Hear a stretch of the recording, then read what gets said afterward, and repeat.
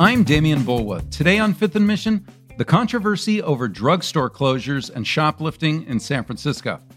Last week, Walgreens said it will close 5 stores in the city. The reason? Company leaders cited the cost of dealing with rampant shoplifting. That announcement touched on what has become a more and more divisive issue in San Francisco. That is, the city's approach to property crimes like shoplifting and car break-ins. What is clear is that some people want the city to be tougher on crime. What is also clear is that many people see fear of crime itself as dangerous, as society reckons with the failures and inequities of the criminal justice system. At the Chronicle, one thing we did was run the numbers on shoplifting reports at the 5 Walgreens stores set for closure. The results were surprising, to say the least, and raised questions about the company's public statements. We're going to get into all of that with my 2 guests, Chronicle reporters Shwanika Narayan and Susie Nielsen. Shwanika, I want to start with you. Let's start with Walgreens. What did it say when it announced it was going to close 5 stores in San Francisco? Yes, so Walgreens said last week that it would be closing 5 stores in the city. And so that brought the total number of stores they've closed in the last 5 years to 22. Now, the reason they said they were closing this specific 5 was that organized retail crime had just gotten way out of hand. And then the retail company said that the theft across its San Francisco locations had increased 5 times the chain's average. And so that was the specific reason that these 5 stores were going to be closed. But Shwanika, there was an immediate reaction to that, and in a sense, a question of how bad is shoplifting? How bad is it for Walgreens? And how might it relate to things like the emergence of Amazon and the pandemic, keeping people out of the stores? Yeah, so there's actually a lot of factors going on. Now, Walgreens, is a little tight-lipped about other things that might be the reasons about why it's closing. They're very sort of steadfast that, it's retail theft or organized crime that's the reason. But as the pandemic has shown, and even before the pandemic, retail stores had a lot of vacancies, which has been exacerbated by the pandemic. And then online competition, which is something that was already a threat to physical storefronts, has just grown during the pandemic. Store closings were also a big part of the company's cost savings plans, which they announced in 2019. And on their Thursday earnings call, they actually said that they might be it looks like that the company is pivoting more into health services. They announced some pretty big acquisitions of these at-home healthcare services. So there's just a multiple sort of like factors going on at once that could be different reasons about, what they're doing. So let's talk about shoplifting a little bit, Susie. What do the statistics citywide tell us? And what do the statistics in these particular stores tell us? Well, first of all, I will caveat this by saying the statistics can only tell us so much about shoplifting in the city because, as many folks have pointed out, shoplifting is very underreported. So, many shoplifting incidents can happen and retailers will not call the police and not report the incident. But what we have done as a team, as the data team, is we've looked at monthly incidents that were reported to police. And, you would think that even if incidents are underreported, if there's a spike in shoplifting, if only 10% of incidents are reported each month, you'll still see a spike in the data if there is a spike in incidents in a given month or a series of months. And what we found actually is that the percentage or the number of reported incidents has actually decreased since the pandemic began, and that's likely because fewer stores have been open. So there have just been fewer opportunities for shoplifters. However, as businesses have started opening up again, those numbers are starting to increase again. And then what we found specifically with this story on Walgreens is that Walgreens is saying that they're experiencing these huge surges in shoplifting at these 5 stores, but the stores that we looked at had fewer than 2 recorded shoplifting incidents a month on average since 2018. And one of the stores set to close had only 7 reported shoplifting incidents so far this year. So you're really not seeing in the data this surge that Walgreens is talking about. And I've been interested in getting Walgreens' data side of the story since this summer when this viral video of a shoplifter sparked this big debate about shoplifting in the city. And so I reached out to Walgreens. I asked them for their own data on shoplifting because they said these numbers had soared. And they have consistently refused to provide us with any kind of detailed data beyond some slides that they provided at police meetings and things like that. So we wish that we could have more detailed data and more insight, but we are not getting it from the company. But you mentioned underreporting. Do we know how much shoplifting is underreported in San Francisco? No, we do not. That would be a very, very helpful thing to know. And I think if we were to get more data from the company, it could help us kind of triangulate that and learn exactly, say we figured out how much the company factored in losses from shoplifting into their revenue and things like that. But we really don't know the factor by which shoplifting is underreported. We do have some stats from certain things, like the National Crime Victimization Survey does a survey on how many victims of crimes report to the police. And I know consistently with larceny theft nationwide, it's under 50% of these victims are reporting the crime. So we know it's significantly underreported, but we really don't know by how much. Shwanika, why do we care so much in San Francisco, whether Walgreens is closing because of Amazon and a pivot to health services versus shoplifting? Right. So this gets into a very big divide in the city right now. We have one camp that's saying that this is a huge problem for retailers and for small businesses and even for some consumers who may get caught up in this incident. The other camp is saying that this is, a push to get more law enforcement involved, right? So it gets into this debate happening right now about Prop 47, which is the state law that reduced felonies to misdemeanors when it comes to petty crime. It gets into Chesa Boudin and whether or not, the city in general is too lenient on petty crime.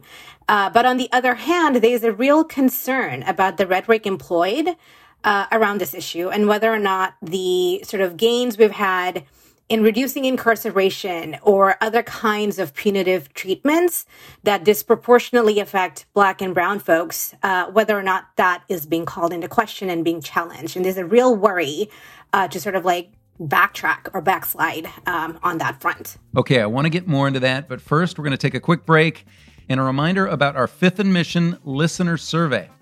We've gotten some great feedback so far, but we still want to hear from you at sfchronicle.com/survey. After this, more from Susie Nielsen and Shwanika Narayan. You're listening to Fifth and Mission. You can support this show and the newsroom that creates it by signing up for unlimited access at sfchronicle.com/pod or by downloading the San Francisco Chronicle app.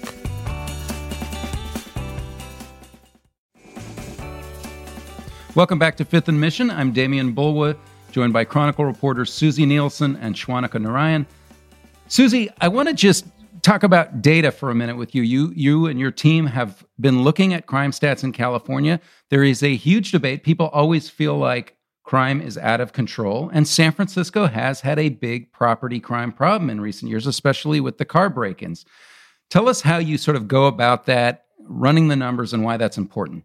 Yeah, so this is something I think about all the time. It's one of the, I think, trickiest problems we grapple with, or at least I grapple with as a data reporter who focuses on crime, is how to make sense of all these numbers, because crime data is famously difficult to work with and famously unreliable.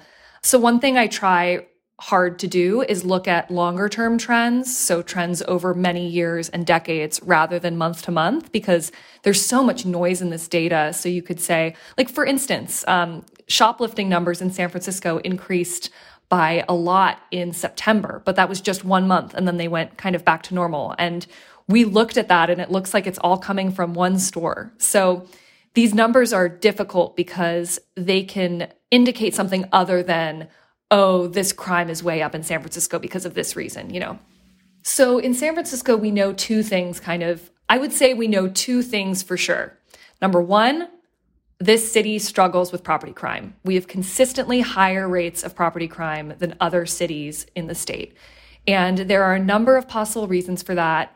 So this researcher I speak with a lot, Magnus Lofstrom at the Public Policy Institute of California, has said that Part of the reason San Francisco struggles a lot is because it has a very dense population with a lot of income inequality of people that live really close together. So take a neighborhood like the Mission. There are a lot of very high income people and a lot of lower income people, and that proximity leads to more opportunities for property crime.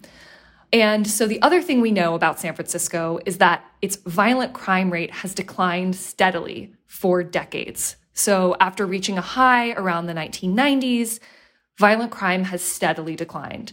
And the pandemic actually upended that a bit. So homicides went up in the city for the first time in a very long time. I believe they went up by 20%, but other violent crimes decreased even more than they had in the past. And it'll be interesting to see what happens in the coming years, whether this homicide increase is part of a longer-term trend or whether it'll go back to declining. But that's kind of all we can really say. But Shwanika, getting back to you, some people, though, are saying, we know the reason why property crime is bad in San Francisco. It's because they're so lenient there.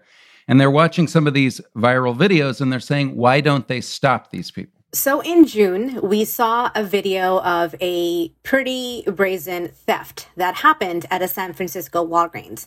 We see a guy cycle into a store, fill up a trash bag with stolen goods, and very casually just ride out, right? And so many people ask, well, why couldn't anyone, especially the security guard, just sort of like topple him over and stop him? A lot of these retail stores, especially the chains, have policies in place that prohibit that kind of action. And so really what the stores can do is report. They're not really going to, put themselves in harm's way and maybe customers in harm's way by sort of trying to tackle a thief, really, that is doing this. But that viral video, I think, was immense in forming people's opinions about how bad or perceivably bad crime was in San Francisco. And this particular incident is used as an example, right, by those who are looking for more, more aggressive and more forceful approaches to policing in the city. So, Susie, that takes us back to, I think, this larger question, which is, okay, people say that shoplifting and car break-ins are out of control in San Francisco. But on the other hand, when you look at this stuff, there's a larger debate going on about what we should do about crime in general and what society should do. Well, first off, I wanted to just say that these things like this viral video are nothing new in terms of driving conversations around crime. Like, I think the media in general has a problem with conflating a single experience or single anecdote with a trend. And so you see this one video drive this very intense conversation around shoplifting when what we're hoping to do with the Chronicle is look more at the numbers, look more at trends to figure out what exactly the problem is. But then I think the other thing that you're seeing with this video is, on the one hand, you have people taking this video and saying, oh, this means that crime is out of control and we need to really crack down on the criminals in our city. And then on the other hand, you have a lot of progressives saying, no, we do not want to engage with this video because any kind of rhetoric that employs harsh language or this idea that we need to punish more will just erode all of the years of gains that we've made on progressive policies that we're seeing with, people like Chesa Boudin, who progressives very much support. And we actually did an analysis this year to find that he had reduced the jail populations by a lot, and even more than other counties during the COVID pandemic. So his policies are clearly having an impact in that way. And so progressives are very loath to give up on those gains. To be clear, Shwanika, both things can be true, right? Shoplifting can be an issue in San Francisco, and also it's important why Walgreens is closing these stores. Absolutely. Again, our article is not saying that shoplifting doesn't exist or that Walgreens' revenue isn't impacted by retail theft in general. We know that that is the case, but what we're trying to do is very specifically examine their reasoning, and they have said that the cause of the closures is retail theft. And we've used the data that has been provided by SFPD, and Susie's explained some of the caveats around that. And also, we don't have data, even though we've requested Walgreens to provide us with some to sort of like be a little bit more evidence-based, and we don't have that. So there's a lot more reasons and factors that are going into the shuttering of the stores than just this one thing. Got it. All right, let's leave it there, guys. Shwanaka Narayan and Susie Nielsen, thanks for joining me. Of course. Thank you. Thank you. Thanks to my guests today, Chronicle reporters Susie Nielsen and Shwanaka Narayan. Thanks to King Kaufman for producing this episode, and thank you for listening.